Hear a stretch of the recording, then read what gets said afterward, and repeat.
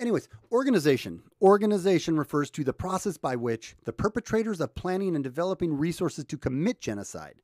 This includes the creation of militias, informal paramilitary groups, concentration camps, and mechanisms intended for the purpose of extermination. To distinguish organizations from preparation, the process is on resources controlled by the perpetrators, rather than the actions meant to directly affect members of the targeted group.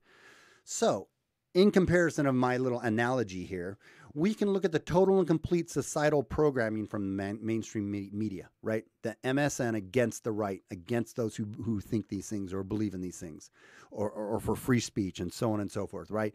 We can see the complete and total programming that's taking place from the mainstream media and the social media and far left capitulating politicians pushing the masses to accept figurative arming of militias against conservatives and free thought groups. So yeah, they're not out there arming up. No, they want to take our guns away, but they are figuratively arming up, and they're figuratively putting their militias together, right? To go after the conservatives and the free thought groups.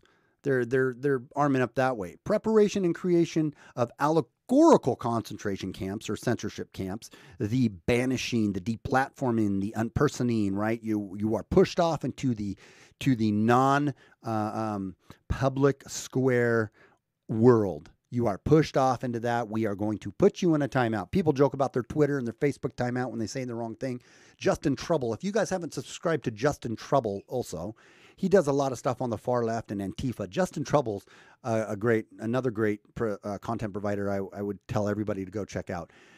But he's been put in timeout I don't know how many times, right, on Facebook and so forth, putting his little concentration camp of that. Now, I realize it's not the same thing as actual concentration camps, right?